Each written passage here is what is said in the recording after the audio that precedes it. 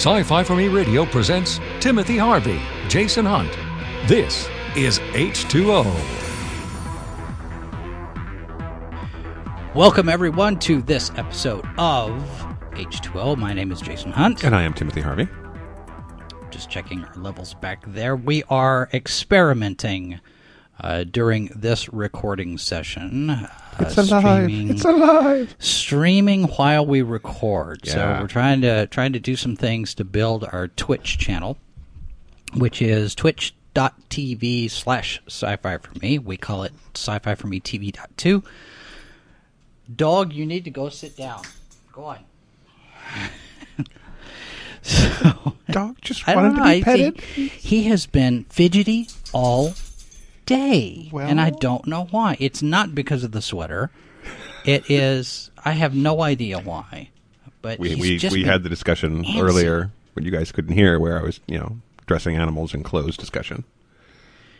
I don't know. I don't know what's going on with him. He's been staring at the front door, and I don't know if it's. He was waiting for me to come over. I don't know if it's because of the cat that's out there. No, probably. Or what? Yeah, I'm sure you can smell the cat. The cat's out there all the time, and he doesn't have Well- anything to do with it. I don't know. It just, He wants to share his sweater with the cat. he's going crazy. He's going crazy. Anyway, okay, so we did introduce ourselves. We did. Let's introduce our topic. Yeah, We could. we could. All right, so I don't know why. I don't know why I came up with this. I was driving back this past weekend. I am so tired. You had a busy Because weekend. I did. Saturday we had Smallville Comic Con. Mm-hmm. Mindy and Thomas and I were all at Smallville in Hutchinson, Kansas. And then Thomas flew solo in Smallville on Sunday, while I shot video at a dance recital in Dallas.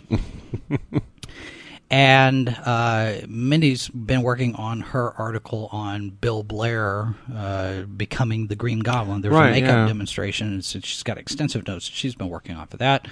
Thomas is writing up panel reports for the different panels that he went to. I made contact with Eric Avari's representative to talk to him about some stuff. We may have a Live from the Bunker interview coming up with him at some point in the very close future. Excellent. And after the dance recital, I had two dance recital shows on Sunday that I had to shoot. And I had to drive back Monday because I've got all sorts of my day job production stuff is all deadline driven. It's now, right? So I'm bushed. But somewhere in the drive back from Dallas, I had this.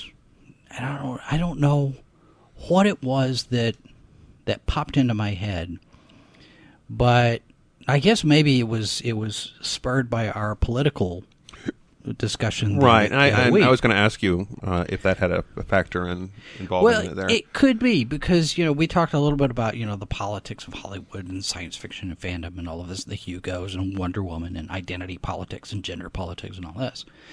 And I got to thinking, science fiction fandom is supposed to be fairly inclusive. It's supposed to be inclusive. It's a big tent. I mean, we've all been at the point where people made fun of us for liking Star Wars or Star Trek or whatever. Well, if you're of a certain age. Yeah. Now it's like, I like Star Wars. Really? Mm-hmm. Doesn't everybody? Right. Well, and you can serious It's air generational. Serious air quotes here for the folks who were just listening to this.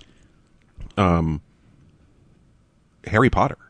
We just had a huge anniversary for Harry Potter. Oh, right. And if you think about the impact of Harry Potter on young adult fiction, let alone fantasy fiction, let alone movies, you have Lord of the Rings and all these things that, then you have the Marvel movies and the DC movies and all this stuff with this explosion of superhero. Right.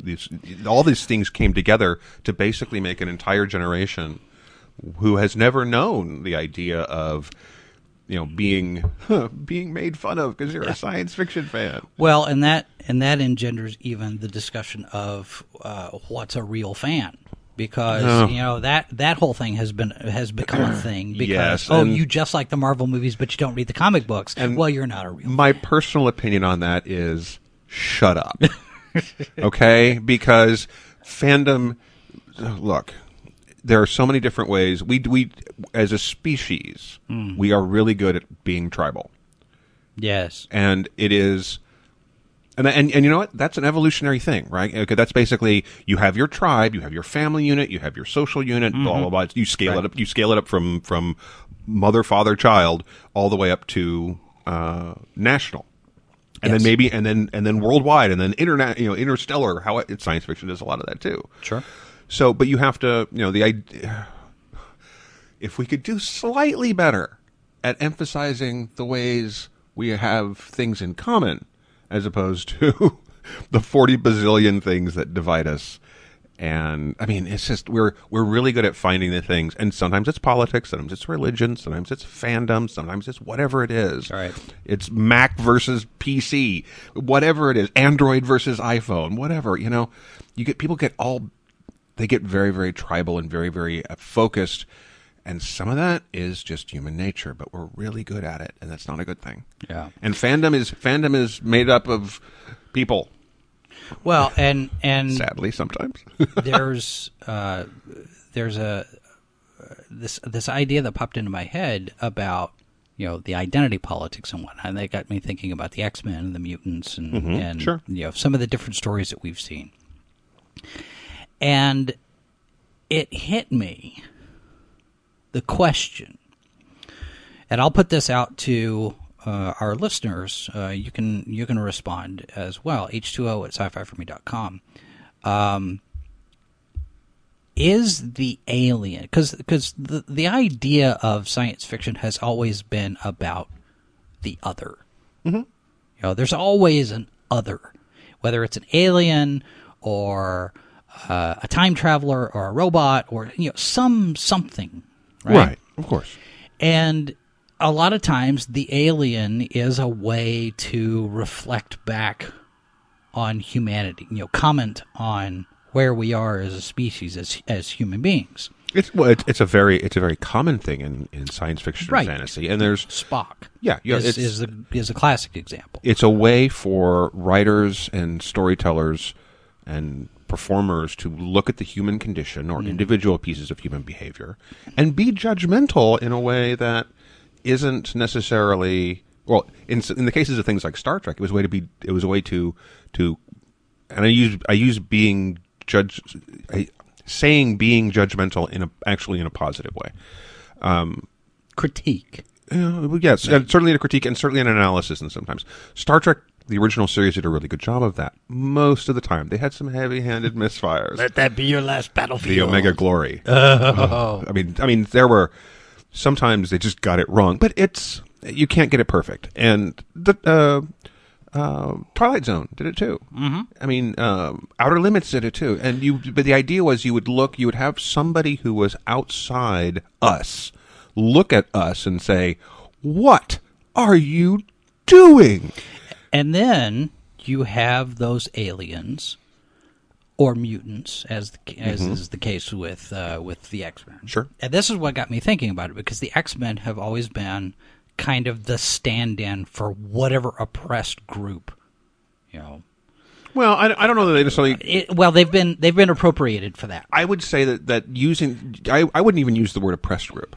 I would say that they were often a stand-in for a group that was outside the quote unquote normal. Right, but I'm talking in terms of modern day identity politics. Well, everybody's but I think there's, again, we come. This is a labels issue that I think we run into too many times, and because I've been thinking about this a lot because I'm a political person.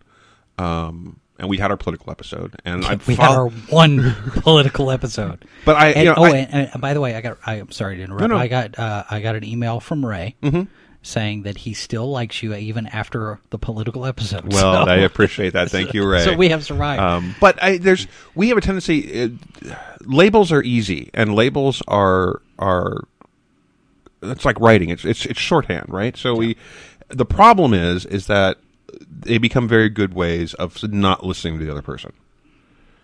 So my problem with things like identity politics is that it ends up being a catch-all for a lot of things that aren't really the same thing. Right. And gender politics are the same thing. And but you run into these things that are just so, They're easy, and we all do it. I'm just as guilty as anybody else. But the thing is that it ends up being problematic. The X-Men for generations of readers has meant different things. Now, you can take it to extremes. I had a roommate in college who was... There's a list here. Okay. He was a gay black Mormon. Oh.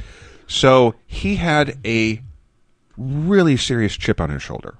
Sure. Because he was, from his point of view, and this was the late 80s.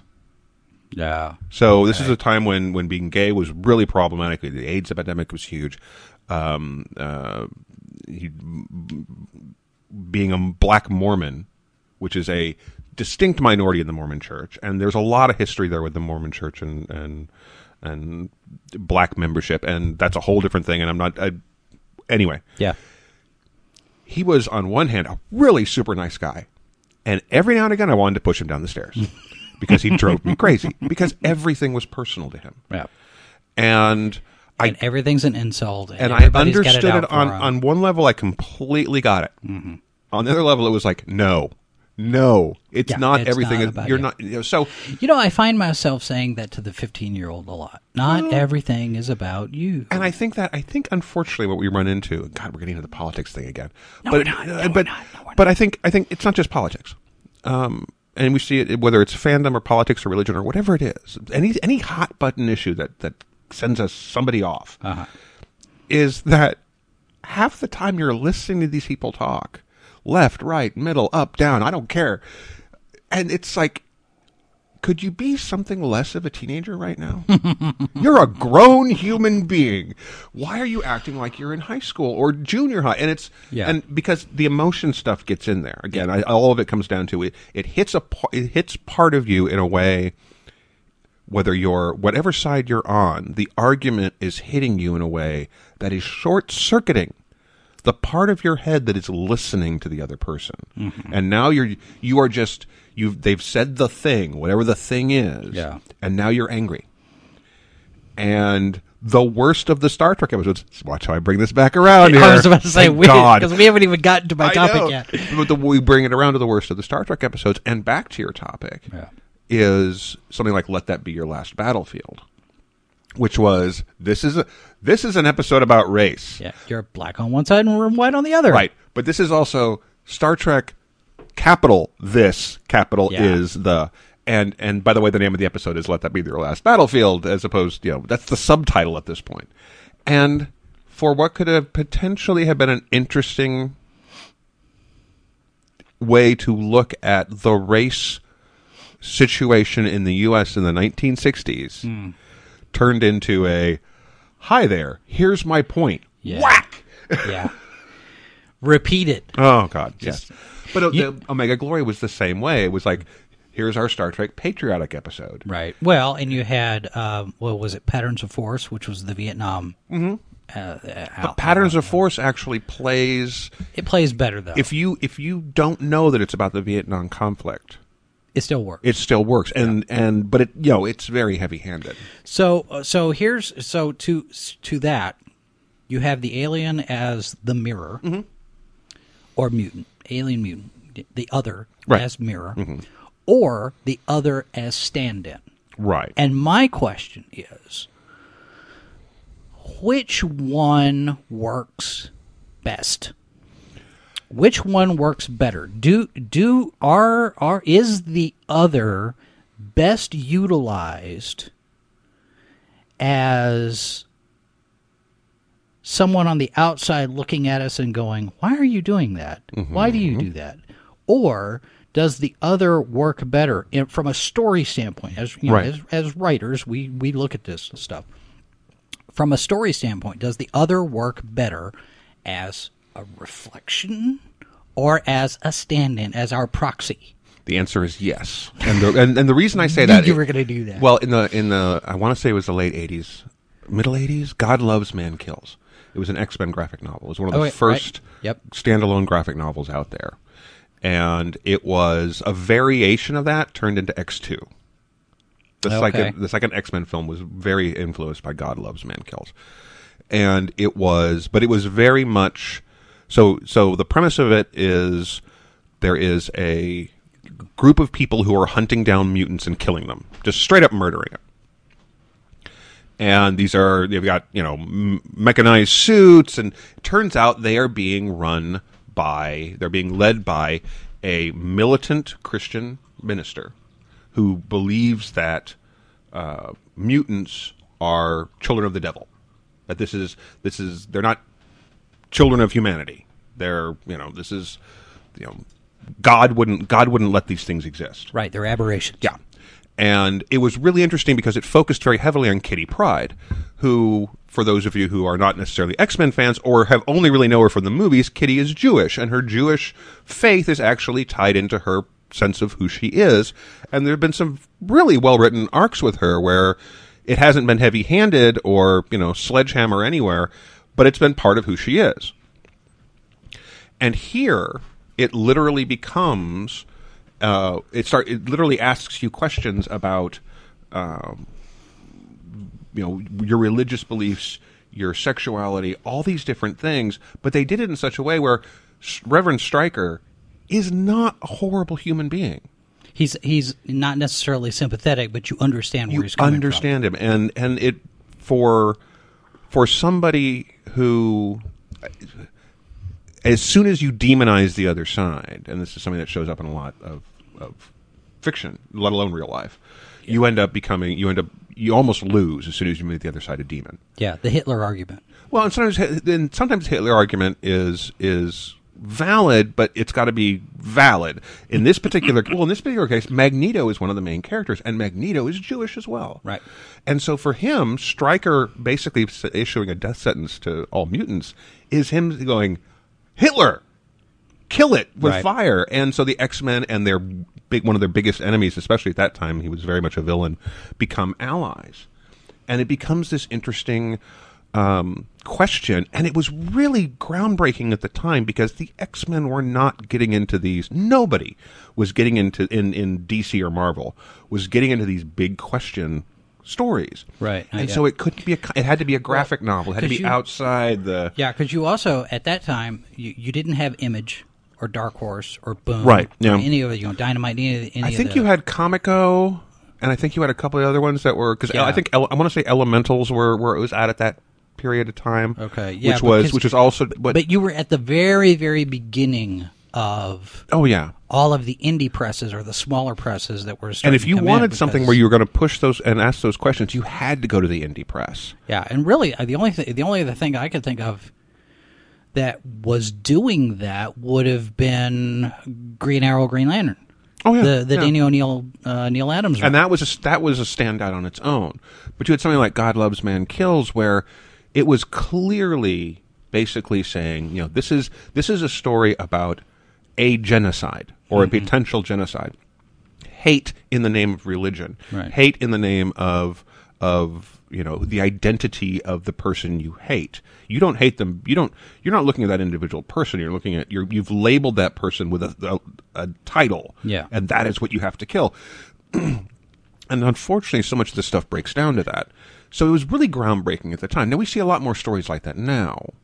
The trick always is to find where you can be dramatic and tell a strong story, but not push it to the point where, okay, you can have absolutely unredeemable villains. Yeah. You can. You can. You absolutely can, and it is okay to have them. But if you're going to tell the kind of story where you're going to be, this is a proxy character. Yeah. This is a stand-in for a ethnic group or religious group or an individual or anything, you have to understand that if you aren't treating that character, lesson for any writer anywhere, if you aren't treating your characters with respect, no matter who they are, even if it's a type of person you would never associate with in real life, never give the time of day, you still have to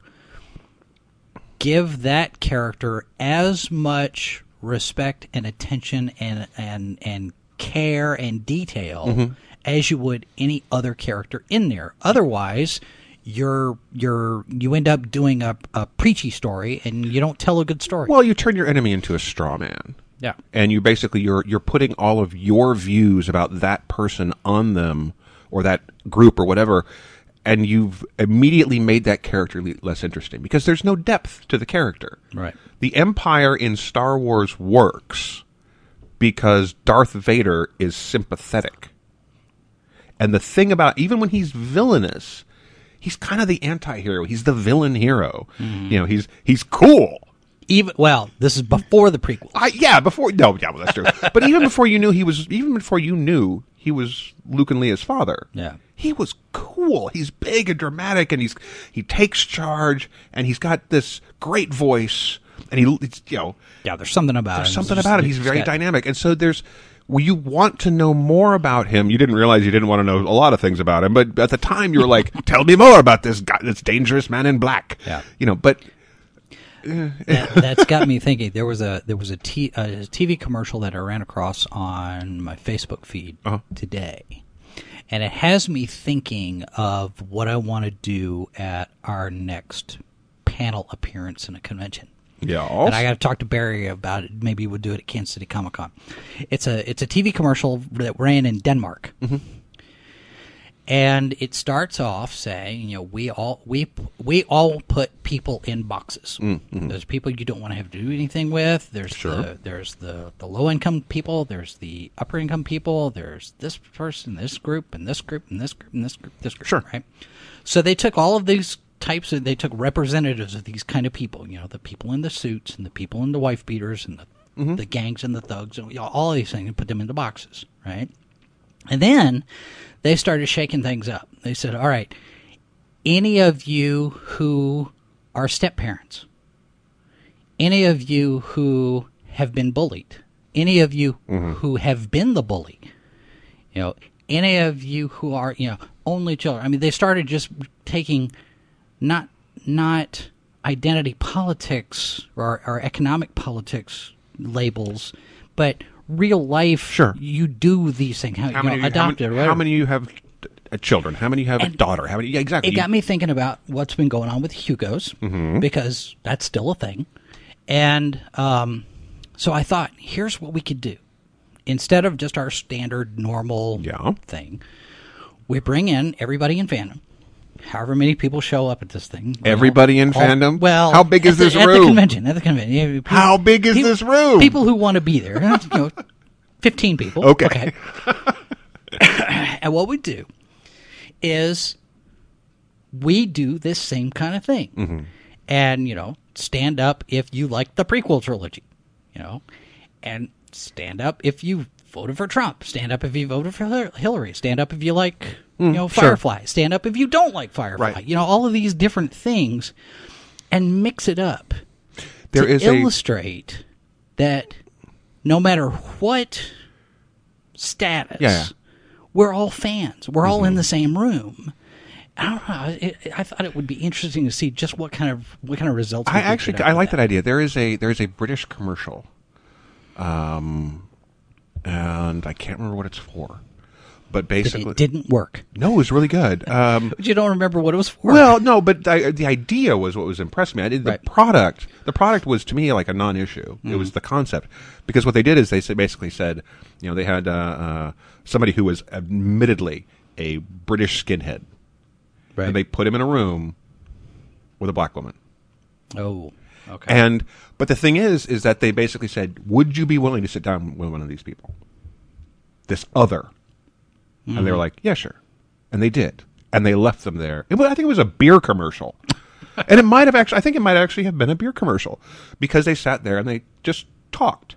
Right. And it was that, okay, you might be, the other is only the other until you start talking to them. There's that great Doctor Who speech in the Zygon Inversion, where you just have to sit down and talk and stop being a screaming child. Well, when you get to something like Looking In from the Outside, Spock's Spock was the alien looking in from the outside, and when there's a lot of different characters in fiction that are that way. Data, Klaatu, definitely Klaatu. Even in fantasy, Lord of the Rings, the character looking in from the outside is Frodo. Mm-hmm. And Frodo and Bilbo. I can see that. Because they're for all the fact that a Hobbit is clearly, well, he's actually everyman. He's kind of the audience character, right? Yeah. So he doesn't understand this world. He's lived in this little bubble of the Shire, and he's released out into the world and like dragons and dwarves and wizards. Oh my! Living in a bubble is never the best thing to do. The only reason to live in a bubble is if your immune system is completely shot and it's medically demanded. And even that's not even that they're doing better at these days. Yeah.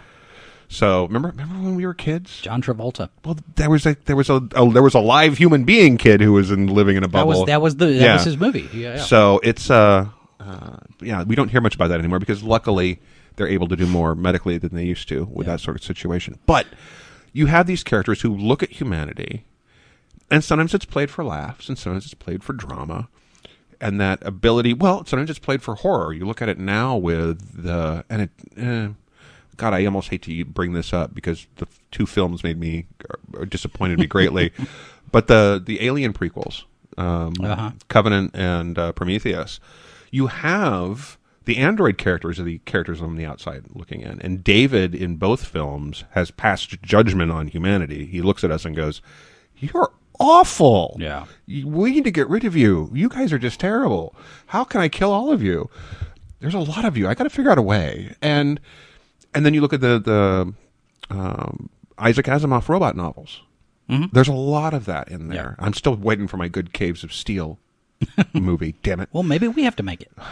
Got to get a budget. Some serious CGI in that picture. Anyway, it's a construction paper. Yeah, there we go. Right, just get it out.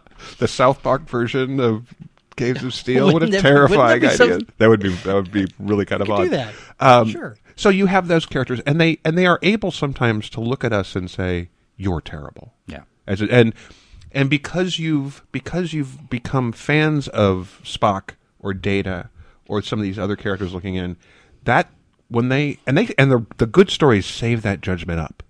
They wait. They wait and they deliver it as that, like, it's the backhand across the face emotionally. Yep. Where that look from your father where goes, he doesn't even say it, he just looks at you and goes, "I am so disappointed in you." He didn't say it with a word. You know that look? Okay, I know that look. Me too. That's the look, except that it's coming from the guy with, who's slightly green with pointed ears. Right. Or the pale robot over there who's like, the innocent in the room. And it has more power for that because you've got an emotional attachment to that character, and that character is reliable. And if it's Spock, he's unemotional. He's looking at this from a purely logical point of view. If it's a Data, he's looking at it from a purely, analytical point of view. Not necessarily logical, but it's the same kind of, he's just looking at things as these are the facts, these are the ones and zeros. There's no emotion to it. And then you have characters like the Blue Fairy who are just like, you really? Are you sure you want to do this? Okay, we'll try it. See what happens. Yeah. Yeah, it's a good way, when it's handled well, to look at what we know are our flaws as a species. Mm. Because, I have news. We're kind of screwed up. What? Yeah, it's true. Yeah, speak for yourself. No, perfect. I've met you. Well, and the thing is that it doesn't matter what nationality you are. It doesn't matter what nationality, religion, sex, gender, whatever it is. If you meet someone who claims to be perfect, run. There was a song. Because is it Aerosmith? Aerosmith had a song. No, was it? Yeah, I don't know what's the song. Aerosmith. I can't remember the name of the song now. But it was talking about.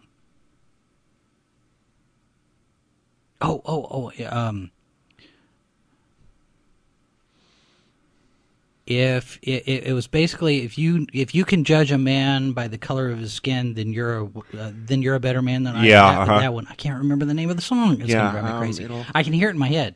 Right. I'm not going to sing it though, but because that would be painful. But yeah, those kind of things, it's in the culture, and it's that recognition that until you get to know somebody, you have absolutely no idea what kind of a person this person is. A person is a person, right, and you have to take them each on their own merits.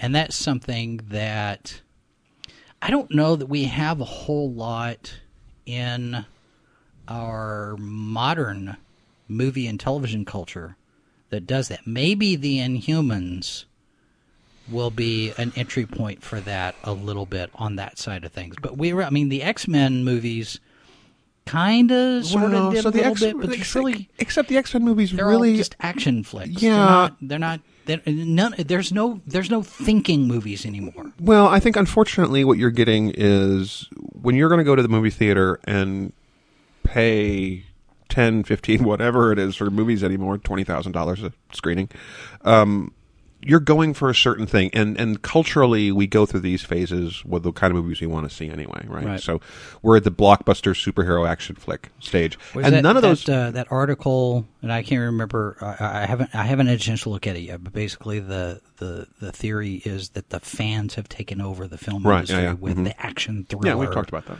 stuff. So, but you look at something like the TV show Legion, where you've got 10 episodes to tell the story, which is it's about a mutant power, it's about possession and bad guys and voices in your head, but it's also about mental illness. And at a time, and we still see this is really terrible. This shows up. This is discussions at the VA. My dad used to work for the VA when I was a kid, and I've got chronic depression. I keep saying that out loud. But it becomes one of those things where you keep finding out that people weren't talking to other people. Right? Yeah. They weren't asking for help, which is a terrible thing. If you need help, get help. Ask for help.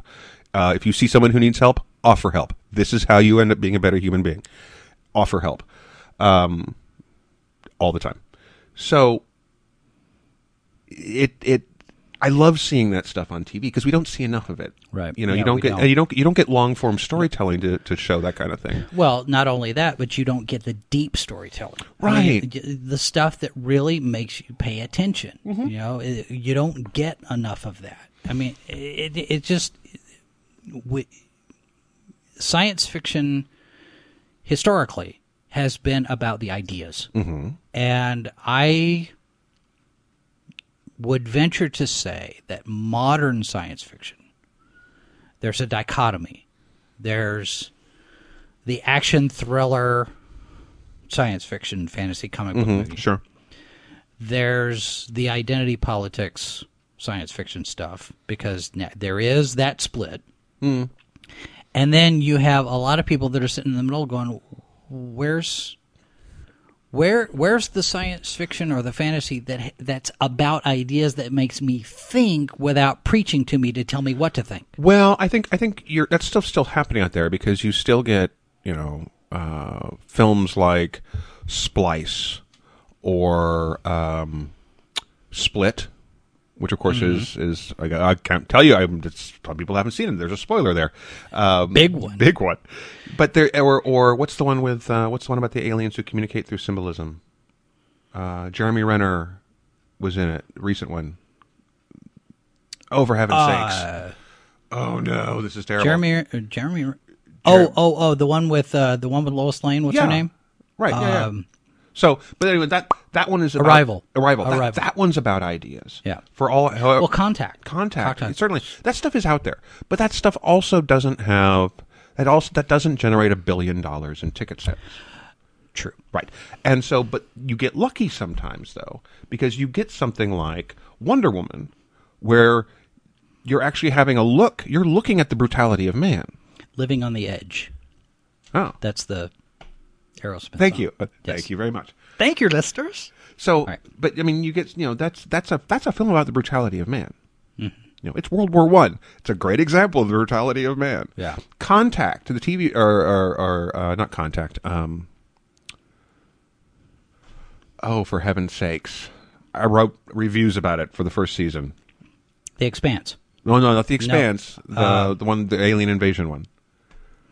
Oh, Colony. Colony. Wow, this getting old, folks, and losing. Colony.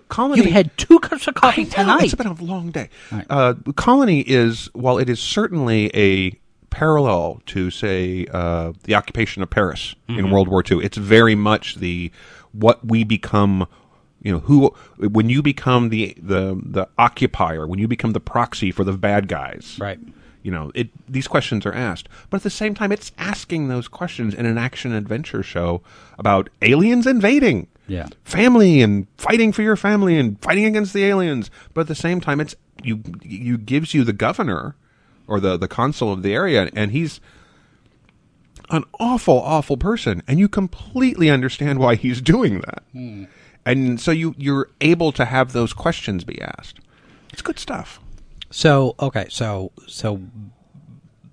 as a stand-in or as a mirror, it works both ways. It can if it's written well, if it's written by somebody who looks at those and says,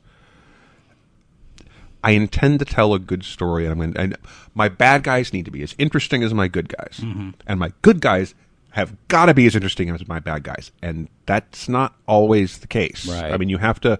Your straw man can be on both sides, and it's if your hero is a straw man, you've done it wrong. Because nobody's that perfect. Well, if your bad guy's a straw man, and if your bad man, well, yeah, but I think you have to recognize it's easier to make the bad guy a straw man, though. Oh yeah, because you can paint a villain in broad strokes. But I tell you what, every actor will tell you, bad guys are the best roles. That's right. And here we go. Alan Rickman's birthday wasn't too long ago. Oh, yeah. So let's remember, the best bad guy out there. Yeah. If you're going to write your villain like it's going to be played by Alan Rickman. There's your line. All right. So your homework, listeners, is send us your emails or your comments on social media. Let us know who are some of your favorite others that comment on our society, whether they're robots or aliens or mutants or whatever. Send that to h2o@sci-fi4me.com or leave a comment on our social media. And we're going to continue the attempt, the experiment, the great experiment. Yeah. For those of you who are just listening, we are streaming. We're gonna do this for a while and see what happens. We're gonna stream on Thursday night at 8 o'clock Central U.S. For those of you who are listening other places. Thursday night, 8 o'clock Central, we're going to stream on our Twitch channel, twitch.tv/sci-fi for me, and you can see us record the session. It's very exciting. Yeah, I know. We're just sitting here, and then and we'll get the actual podcast episode within the stream. So it'll also give us an opportunity, and I got to figure out a way because I'm not facing the computer, so I can't see the chat widget. I have no idea if anybody's actually talking to us on the chat widget right now, so I'm going to have to figure that part out. Maybe swing a monitor around here or something, but I can't see it from here. I don't think anybody else. I will see. But anyway, yeah. So we're going to be experimenting with that, and you can send us your suggestions for topics if you want to. We'd love to hear from you. Things that we should talk about. And are we going to do through July? Do weekly just to give us a little bit of a steady thing? We'll see what we can do. All right. Keep an eye on our social media. We will post updates on our next recording session, and we will be posting this as a finished podcast episode Saturday morning. And you can always find our other podcasts and all the latest news over at sci-fi4me.com. Don't forget also, we are trying to get up to 1,000 subscribers on our YouTube channel. Yes. And we will also be posting panel reports from Smallville Comic-Con very soon, as well as I don't know what else. We'll be doing more things. Book reviews, movie reviews, all that coming up. So that's going to do it for us this week. I want to thank all of you for listening, those of you who might be watching this, indeed. whether it's live or recorded. Send us your suggestions, send us your comments, and that's going to do it for us. I'm Jason Hunt. I'm Timothy Harvey. And this has been H2O. Thanks for listening. We will be back with another episode soon. This has been a presentation of Sci-Fi for Me Radio. Copyright 2017 by Flaming Dog Media, LLC. All rights reserved. No portion of this program may be retransmitted without the express written consent of Flaming Dog Media.